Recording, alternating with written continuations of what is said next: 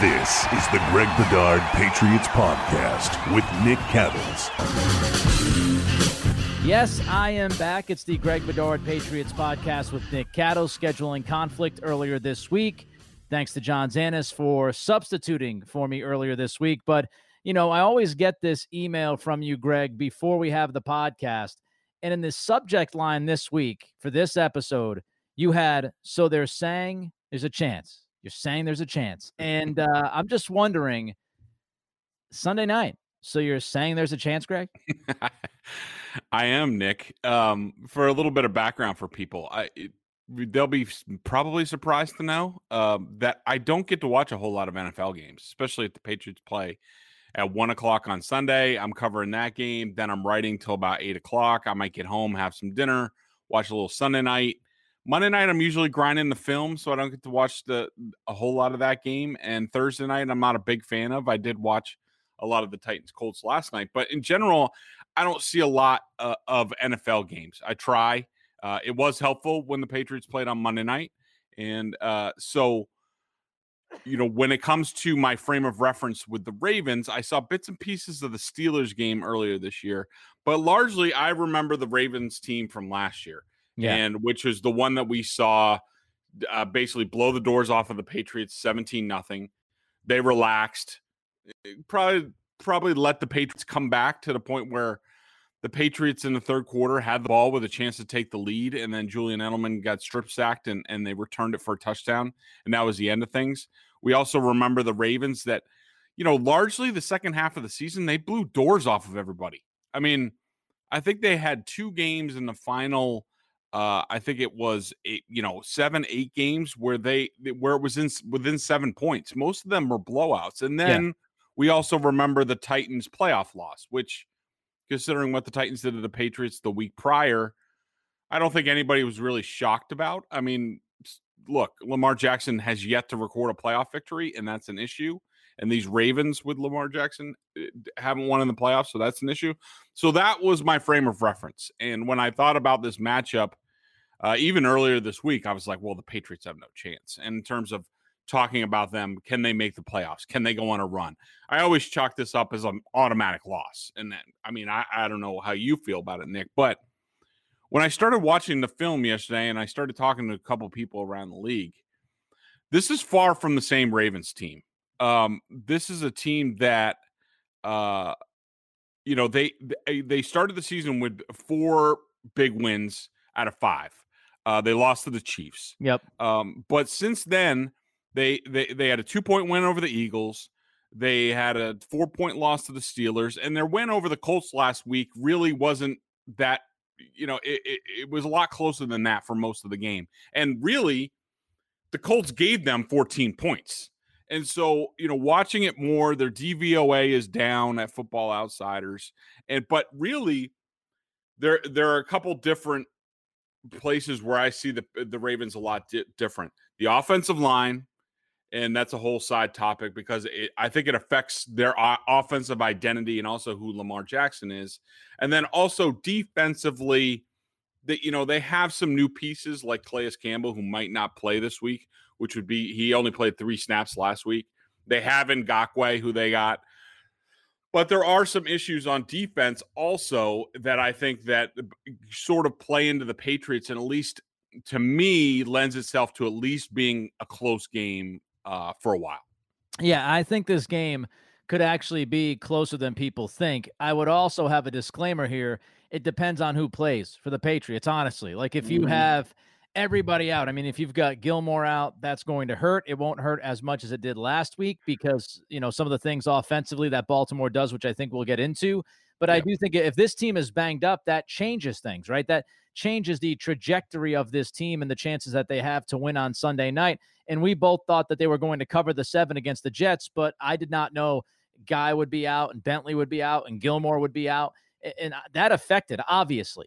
That affected the defense where J.C. Jackson was just exposed in the first half. So, you know, these things, they do actually count. I know a lot of people just want to write off injury, but if you're banged up and you go out there with a team that's already not deep and you've got some major injuries on the defensive side, then that could be an issue.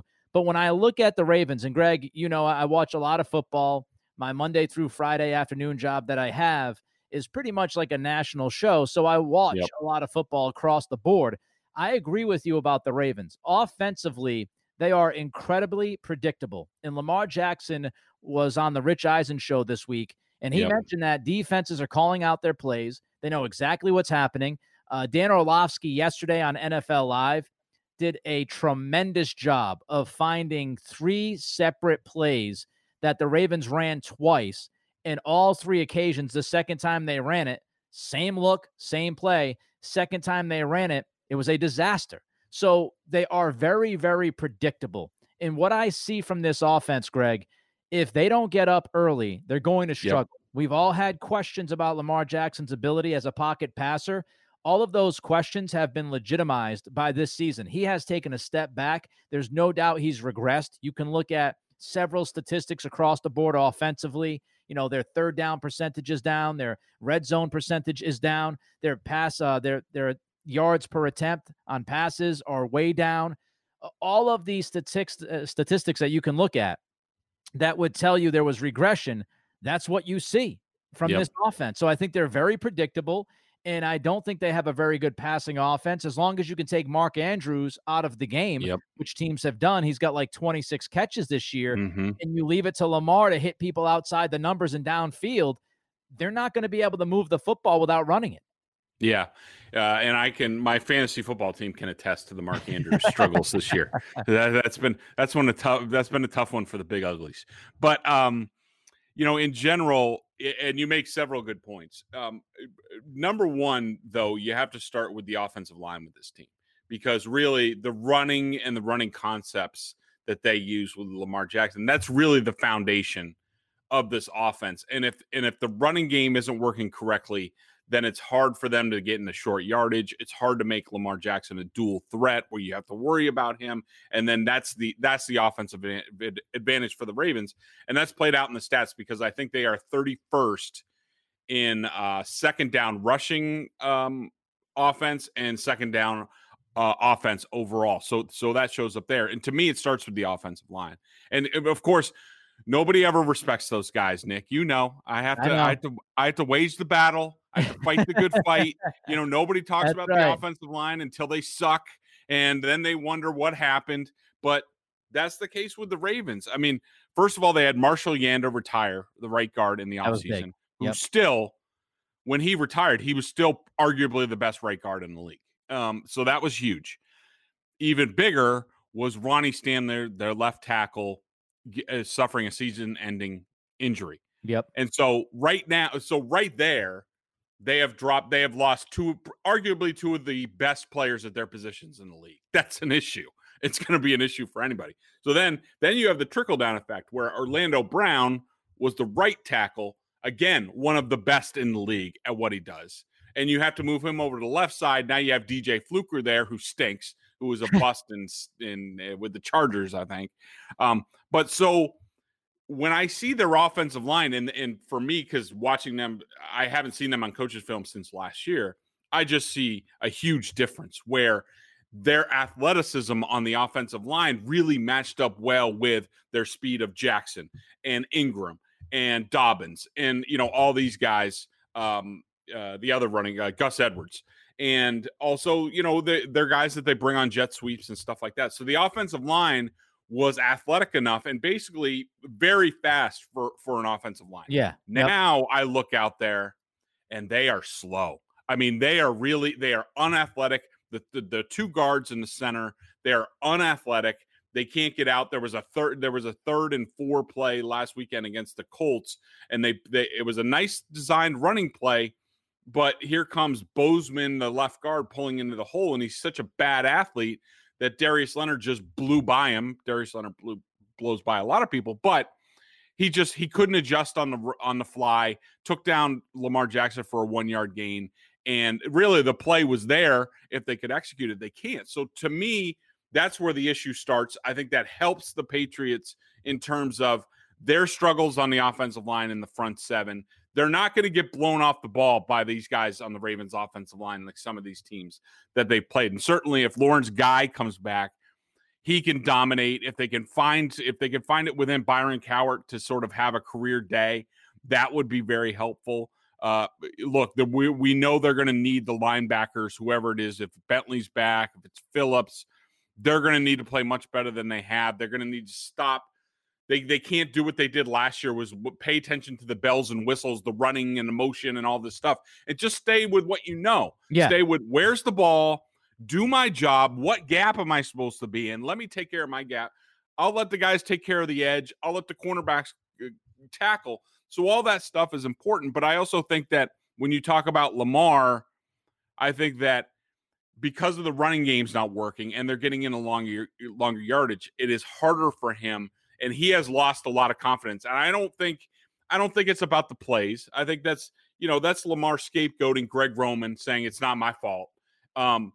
They had to go back last week in the second half. They had to go back to remedial passing concepts. It really reminded me of what the Patriots had to do with Cam Newton. Look, watch the Patriots. They don't run very many plays anymore either because the quarterback's not playing well. So to me, it's the running game, and that feeds into Lamar. And right now they're pretty much lost on offense in terms of they punted. I think it was the first 6 series against the Colts and then turned it over on the 7th. I mean, we're talking about an offense that is struggling coming into the Patriots. Now, are the Patriots good enough on defense right now to exploit that and use that to upset the Ravens? No, but could they do it on one night? Maybe. Yeah, and I think one thing we've got to say is that Colts defense is pretty good. I mean, last night we saw it against Tennessee. Fast. Their linebackers are very fast downhill, sideline to sideline. You brought up Leonard. He's really good. What is it? Okereke or whatever his name is from Stanford. Yeah. He's also a very good athlete on the second level. Xavier Rhodes is playing like a Pro Bowler after having a down year last year in Minnesota. So, they do have, when you compare defenses, Indianapolis is in a different stratosphere than the Patriots defense. I mean, it's not even close. And if the Patriots have injuries like they had last week, again, if you take Stephon Gilmore and Lawrence Guy away from this defense, and even Jawan Bentley, I don't like Jawan Bentley. I don't think he's very good. But when you have a thin linebacking core and that guy is starting for you in the middle, well, now you take him out. Obviously, there is no confidence in Uche or Jennings. We didn't see them last week hardly at all. I know Belichick tried to say, situationally, blah. Listen, they didn't play a lot. It's as simple as that. They don't believe in them. They called up Hall from the practice squad, and he played a bunch of snaps. So if they're losing players from that defense, which is already thin, that's going to be a problem, whether it's against the run or even against the pass, especially down the seam with Andrews. But, your points about Baltimore, I think, are correct. They're dead on. This is not the same Ravens team. People looked at this team and said, well, they're going to be the second best team in the AFC. It's going to be clearly Kansas City, Baltimore, and then everybody else. No, Pittsburgh has leapfrogged them. Indianapolis is going to make an argument now after last night's game. So when you start to look at the AFC, Baltimore, maybe not part of the hierarchy like we thought that they were going to be. They've had to step back. The question I do have, though, because we've spent a lot of time now on offense, is defense. Because watching Wink Martindale's defense, Greg, what I see is a very aggressive front. He's going to send extra guys a decent amount. He's going to stay aggressive. And I wonder what the Patriots and Josh McDaniels can do with Cam Newton to counter that aggression in the front seven from Baltimore. Yeah, it's a good question. And one topic on the Ravens offense that I forgot to bring up that I wanted to is that one of the things that you see on a consistent basis, and this started with the Chiefs and that loss, and other teams have carried it forward against the Ravens, is even on third and long yardage, teams are coming with all-out heavy blitzes, like almost a lot of cover zero blitzes. And what they're doing is they are trying to, yes, they want to get to Lamar, but really what they're trying to do is they're trying to plug up all the rushing lanes, and they are trying to be physical with the receivers. And if Lamar sees the rush coming, he's going to get sped up. His first instinct is going to be to scramble out of the pocket. And then you have enough players there to tackle him when you're coming with a cover zero blitz. And he doesn't have a clearly defined throw. So he has to go through matchups. It slows him up mentally, which slows up his feet. And so you see a lot of teams doing that. So they're having issues with that. As far as the Ravens defensively, they are certainly talented. And if Calais Campbell is out there, that makes him even better, even though he's not the same player the future Hall of Famer that he has been previously in his career. He's still a good player. We'll see if he plays. But the thing that sort of blew me away about watching the Ravens is that they are very soft on the edge on their defense. Whether that's Juden, Ngakoue, they have a couple, Pernell McPhee.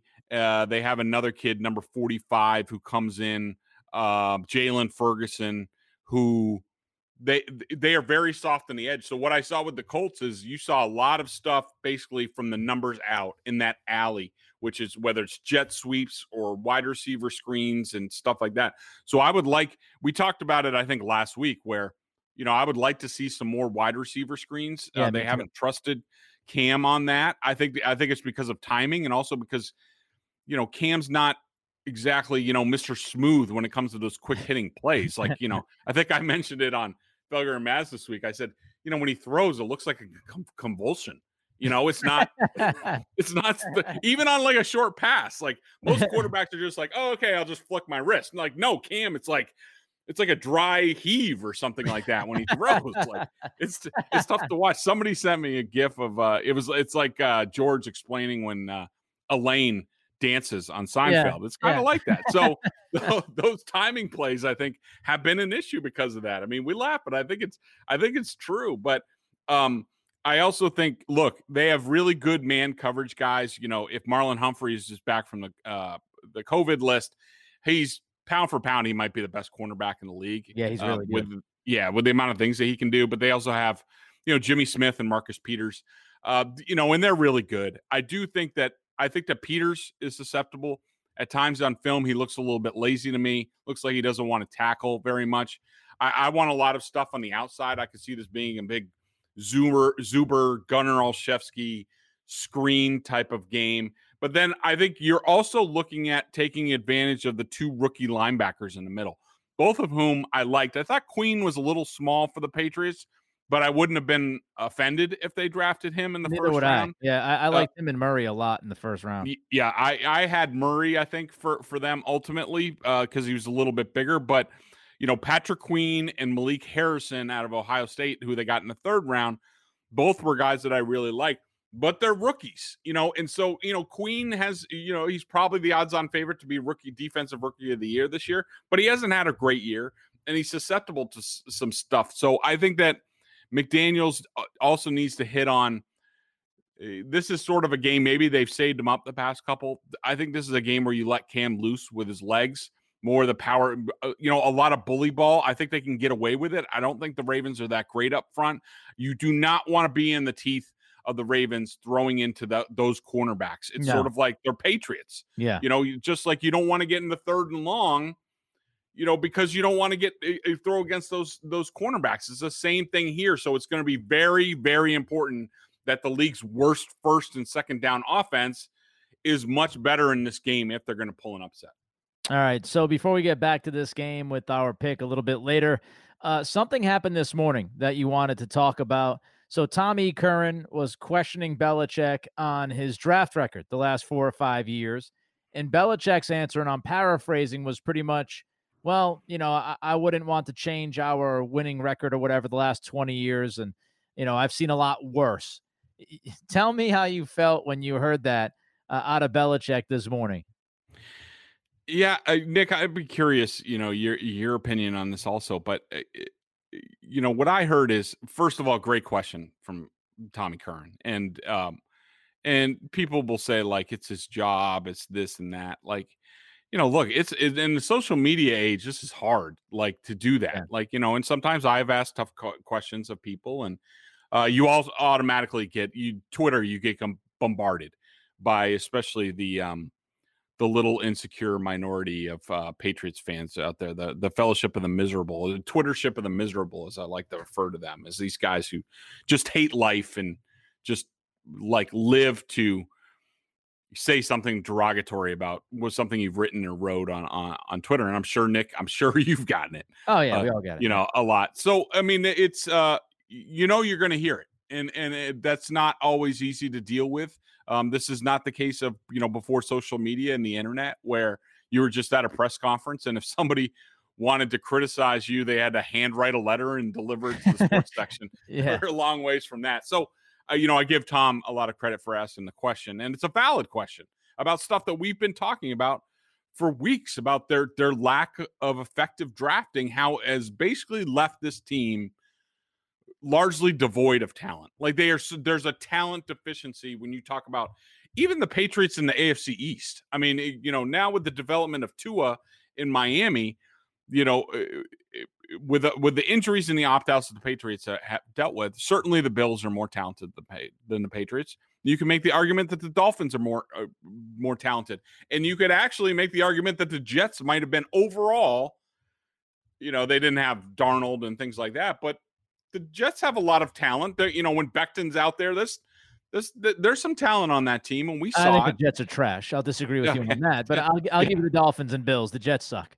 Yeah. So, I mean, look, the Patriots have fallen behind in personnel. We all know this. It's because of the draft. We've been talking about it for multiple years that there was a reckoning coming with this team because there was not enough of an influx of good, cheap, young talent that basically helps offset your more expensive older players. And this is when it's come to roost. And it's actually started last year, but it's really hit this year because Brady's not here to make it look a little bit better. And, so, I mean, look, it was a valid question. I get his response.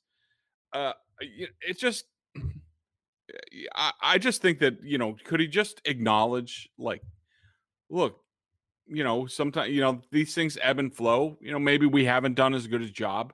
I still have a lot of hope for some of these guys on this team. This has been tough circumstances this year.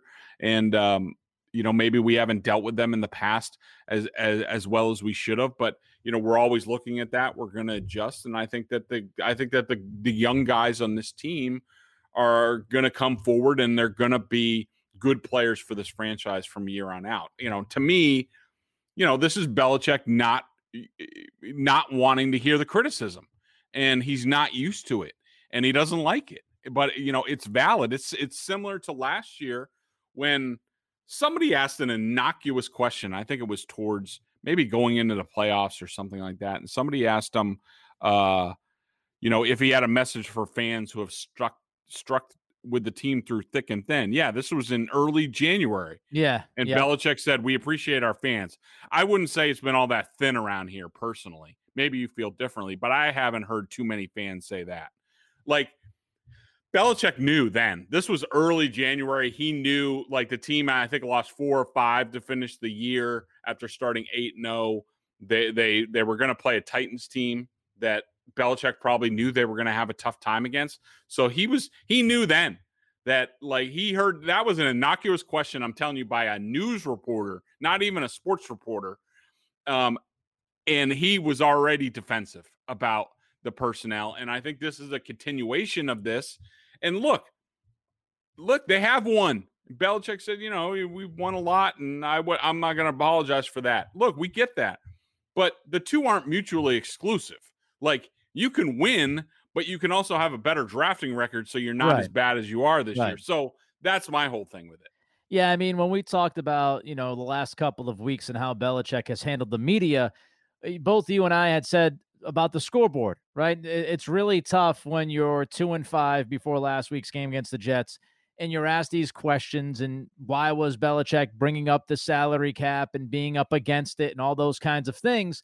It's really difficult to say, well, just look at the scoreboard and not have to answer those questions. And people are wondering why Belichick is actually answering some of these questions or going in depth with some of these, answers that he's given and said a lot more than he ever has said before. And that's because he can't go to the scoreboard this year because the scoreboard doesn't look good for him. So today was an opportunity that he could go back to the scoreboard, not of this year, but the last 20 years. And it's a way to, kind of deflect, right? He can deflect the situation, the question, and he can say, well, hey, the last 20 years we've done really well, so I don't know why people would be complaining.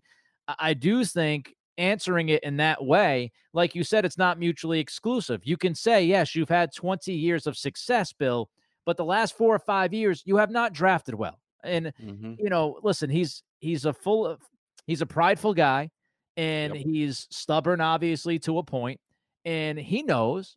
A lot of people say, oh, like, Belichick doesn't pay attention to the media. Bull crap. He always gets the printouts of the stories. Yep. He's always knowing what's online. He knows what people are saying. And I think this is a defense mechanism 100%. I think Yep. Belichick knows people are questioning him. And hey, listen, I get it. From a human emotion standpoint, I get it. I mean, think about it this way. We are 8 games into the season. It took 8 games post Tom Brady for people to start bringing up the idea of trading Bill Belichick and letting Belichick go to another organization and talking about how Belichick. I've taken the phone calls on EEI. I've seen the text. Yep. I've seen the tweets.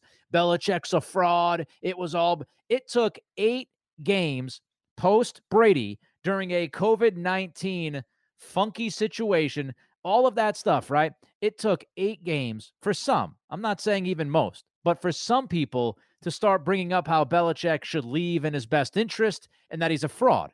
So if I'm Belichick, I kind of get it. I do. I'm not saying it's acceptable. I'm not saying he should have answered the question the way he did. I do think Yep. he could have been a lot better saying, hey, listen, all teams hit and miss. The draft is an imperfect science. We haven't been as good as we were before. I feel like we're going to get better, and moving forward, we're going to be excellent, and I believe in this team. But I also get it from a human standpoint. This guy is taking a lot of shrapnel right now, and a lot of people are doubting him nationally and locally. And I think this is the way where he kind of puts up the shield and says, the last 20 years, everybody's writing off the last 20 years of success. It's been 8 games. What are we doing here? I think there's a little bit of that in his answer, Greg. Yeah, man, and I do think just one last point on that. I think that, and I think I said it last week. Belichick's starting to remind me a little bit of Shula at the end, where there was a lot of the same conversation about Shula. Shula really missed on his drafts. I mean, whether it was Eric Kumaro or John Bosa, or there are a bunch of guys that they missed on in the later years, and it just I'm starting to get, not that, look, and I'm not saying the game's passing Belichick by, which I did think it did at the end for Shula, but I was a dyed in the wool Dolphins fan. I lived and died with the Dolphins for a long time. I lived through that. I was there for Jimmy Johnson and things like that, and Dan Marino was my guy, and I'm just getting that vibe. Like, this is a similar feeling that I had at the end, with Shula, and it'll just be interesting to see, because Shula didn't really adjust to the modern game and sort of the way the direction the game was going. And I'm not saying the Patriots are behind, because I think what they do is sound when they have the right players. But I do think there's no question that they are having trouble finding the right players coming out of college, and they are falling behind multiple teams in the AFC when they were always on the cutting edge. And I think that's going to be an issue for them going forward. Yeah, and I've been saying this. Listen, we can look back at 2020, and this isn't a popular thing to say in media, because you got to have a take, you got to stand by your take and all that stuff. But frankly, we're not going to know what this 2020 season truly meant when you look at it all in the puzzle until 2-3 years from now. And I know people don't want to hear that. People want you to have an opinion right now. I think you can criticize what's happening right now. You can look back at the last 4 or 5 years at the draft and say Belichick has not been as good in the draft as he was in prior years. You can question the coaching decisions he's made, like the onside kick against Buffalo. All of that is absolutely fair to do. We can criticize week to week and year to year, but when we talk about the big picture of this franchise and what this is going to look like and what this year means, we don't know, because we could look back at 2020 and say it was a bump in the road. It was a down year. COVID was crazy. The depth was terrible. You had to go through the whole Cam thing, and he was coming back from injuries and surgeries. And what happened was the Patriots walked into the offseason with more than $70 million of cap space and more than enough draft capital, and kind of rebuilt the program. And then 2021 was the beginning of a new stretch of being a playoff team and a possible contender. Or we could look back and say 2020 was truly the beginning of the end. We don't know which one of those two it's going to be. And I know people have agendas and they want to keep pushing the pessimistic side of that, and there's agendas trying to push the optimistic side of it. But we don't know, in the grand scheme of this, we don't know what this season is truly going to mean until probably 2022, 2023, because then the rookie class will have more than enough of a chance to prove if they were good or not from this year. There's a lot of things that go into it. So I just think it's way too simple to say 8 games in, 3-5, Belichick sucks. Let's get to the BostonSportsJournal.com member question of the day. Check them out over at BSJ, 11 cents a day on their annual plan. Not only do you get top-notch analysis of all the Boston pro sports, but if you're a Patriots junkie, and we know that you are listening to this podcast, a membership at BSJ gives you access to a ton of video analysis Bedard does on the coach's film and direct access to him in weekly chats. Gino C. I don't know if it's like, well, it can't be the Gino that's on the board at TD Garden because he passed away, unfortunately. All right, Gino. But Gino C. has the question this week. It's been noted Myers is a different size / quickness than Julian Edelman or Wes Welker. Jacoby is about the same size as Troy Brown. Can he be another slot in the Troy mold? The short answer is no. Because, look, they might be the same size, but we all know Troy Brown could fly. Yeah, I mean, quickness. Yeah, and that's what made him Troy Brown. I mean, the punt returns, the kick returns, he could play cornerback. I don't think they're putting Jacoby Myers back there at cornerback anytime soon. Look, Jacoby is a good player. I think he has a role on this team, but I do think there's a ceiling. I mean, we have seen these types come and go throughout the NFL, and to me, in my going back to my Dolphins fandom days, and also part of when I covered the team was Jacoby Myers reminds me of Rondé Gadsden, who was a really good, solid possession receiver for the Dolphins at the end of Marino into like Jay Fiedler. And he was good for, 60, 70 catches for a few years there. But those guys have a certain ceiling, and you're always going to be looking for faster, explosive plays. Jacoby's a good player, but I just don't know. I mean, right now, if they don't get any better at receiver for next year, I think you certainly, with his size, you certainly vault him over N'Keal Harry. I mean, I just think you do now. We've seen enough of N'Keal Harry to know where he is. So that's good. But I think ideally, if the Patriots really want their offense to go, I think it's, a better X. I think it's some sort of slot. I don't know who that's going to be. It could be Jacoby, but I think they want quicker. They want that guy that can, go those option routes and break a tackle and go for 15 yards on third down. I don't think Jacoby's that guy, even though he is an inside sort of slot player. And then I think you might have Damiere Byrd back after his 1-year deal is up. But I think that right now he's going to be their number one boundary X. Hopefully they get better there. But ideally, I think he's really a number 3 or 4. I don't think he's going to be any better than that. Yeah. Yep. And that fans are trying to push him higher. I understand, but it's a sign of the times for the Patriots in terms of their roster. I just don't think he's that good. You're going to want better, because if it's fine to have him as a possession receiver, number 3 or 4 on third downs and things like that. But if you're out there against, really good defenses in this league, you need speed, you need explosiveness, guys who threaten to take it to the house. And right now the Patriots are devoid of those types. Yeah, I think it's one of those, he is who he is. And I think he's a good player, and he deserves all the credit in the world for how he has shown up the last couple of weeks. And I do think he earned a spot on this roster moving forward. I think you've got to put him out there and you've got to play him. But I think if you have the best of all worlds here, you're talking about a true number 1 wide receiver. Then you're talking about, I'm not giving up on N'Keal Harry yet. I'm really not.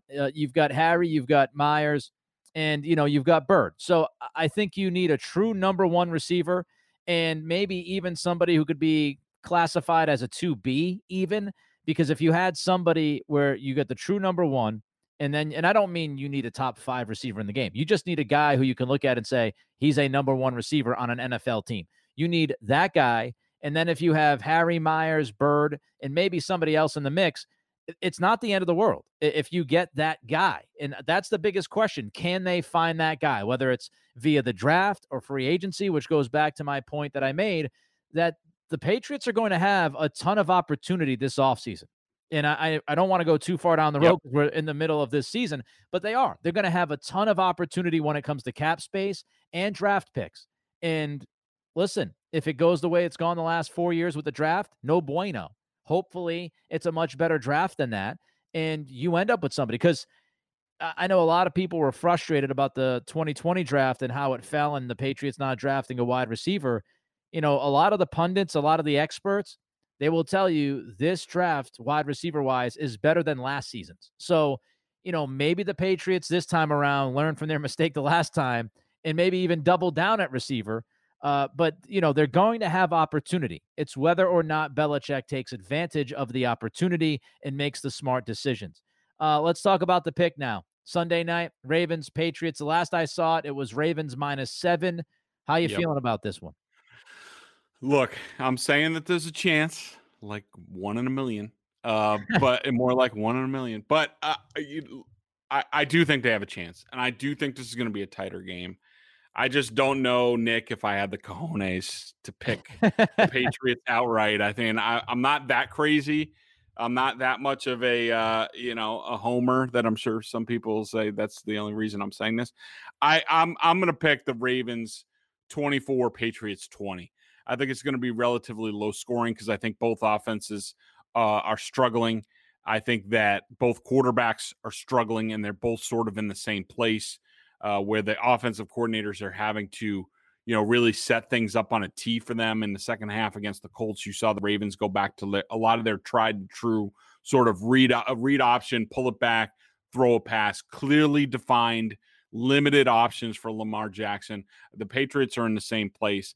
And I think both defenses have their issues. I think that the Ravens defense is a little bit better. I think that the odds are longer for the Patriots offense to make a ton of plays against the Patriots. And look, the bottom line is Lamar Jackson may be struggling, but if he gets any daylight, forget it. It's over, especially against this defense, which is slow as molasses. So I am picking the Ravens 24-20. I think the Patriots, cover the points, but they don't get a win.